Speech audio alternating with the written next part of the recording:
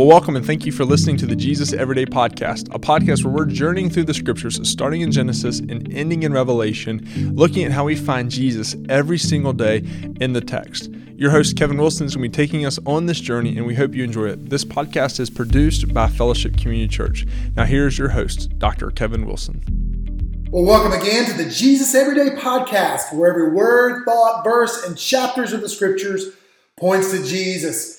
I'm Kevin. I'm so glad to be with you again as we continue in our study of the story of redemption, as we look at Genesis 47 through 50, wrapping up the first book of the Bible, Genesis. We see here that we're going to see that the scepter will not depart. Now, if you've not read these chapters, go ahead, read them before you begin the podcast. You can go ahead and go to fcclife.org. We have our reading plan available there for you. We see Israel has come to the land of Goshen to be reunited with his entire family. He's already seen such heartache in his life as he's lost Rebekah. But we've also seen that he thought that his one son Joseph was lost, but Joseph has been brought back to him. We're going to see in these chapters that Joseph is going to bring his two sons to Israel to be blessed. And we see that Israel blesses his two sons as well as the entirety of his sons in these concluding chapters. We're going to see that as he has these two sons brought before him, Ephraim and Manasseh, that he switches his hands and that he blesses the younger one and that he will be greater than the older one. We usually do not see this in the Hebraic understanding that usually the firstborn will always get the blessing over the secondborn. As Joseph sees this, he believes that because of his father's sight has grown, that maybe he made a mistake, but yet we see that Israel has not made a mistake. And he blesses the younger one before the older one.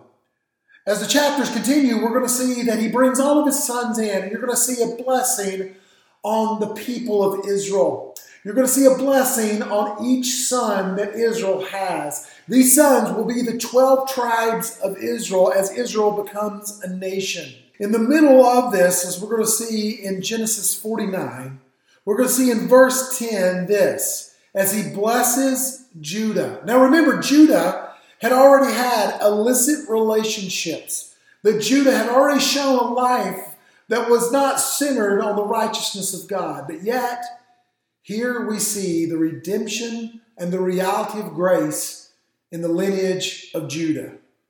It says here in Genesis 49:10, "The scepter shall not depart from Judah, nor the ruler's staff between his feet."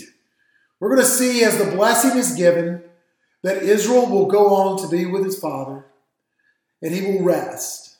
And also we see that Joseph dies as well.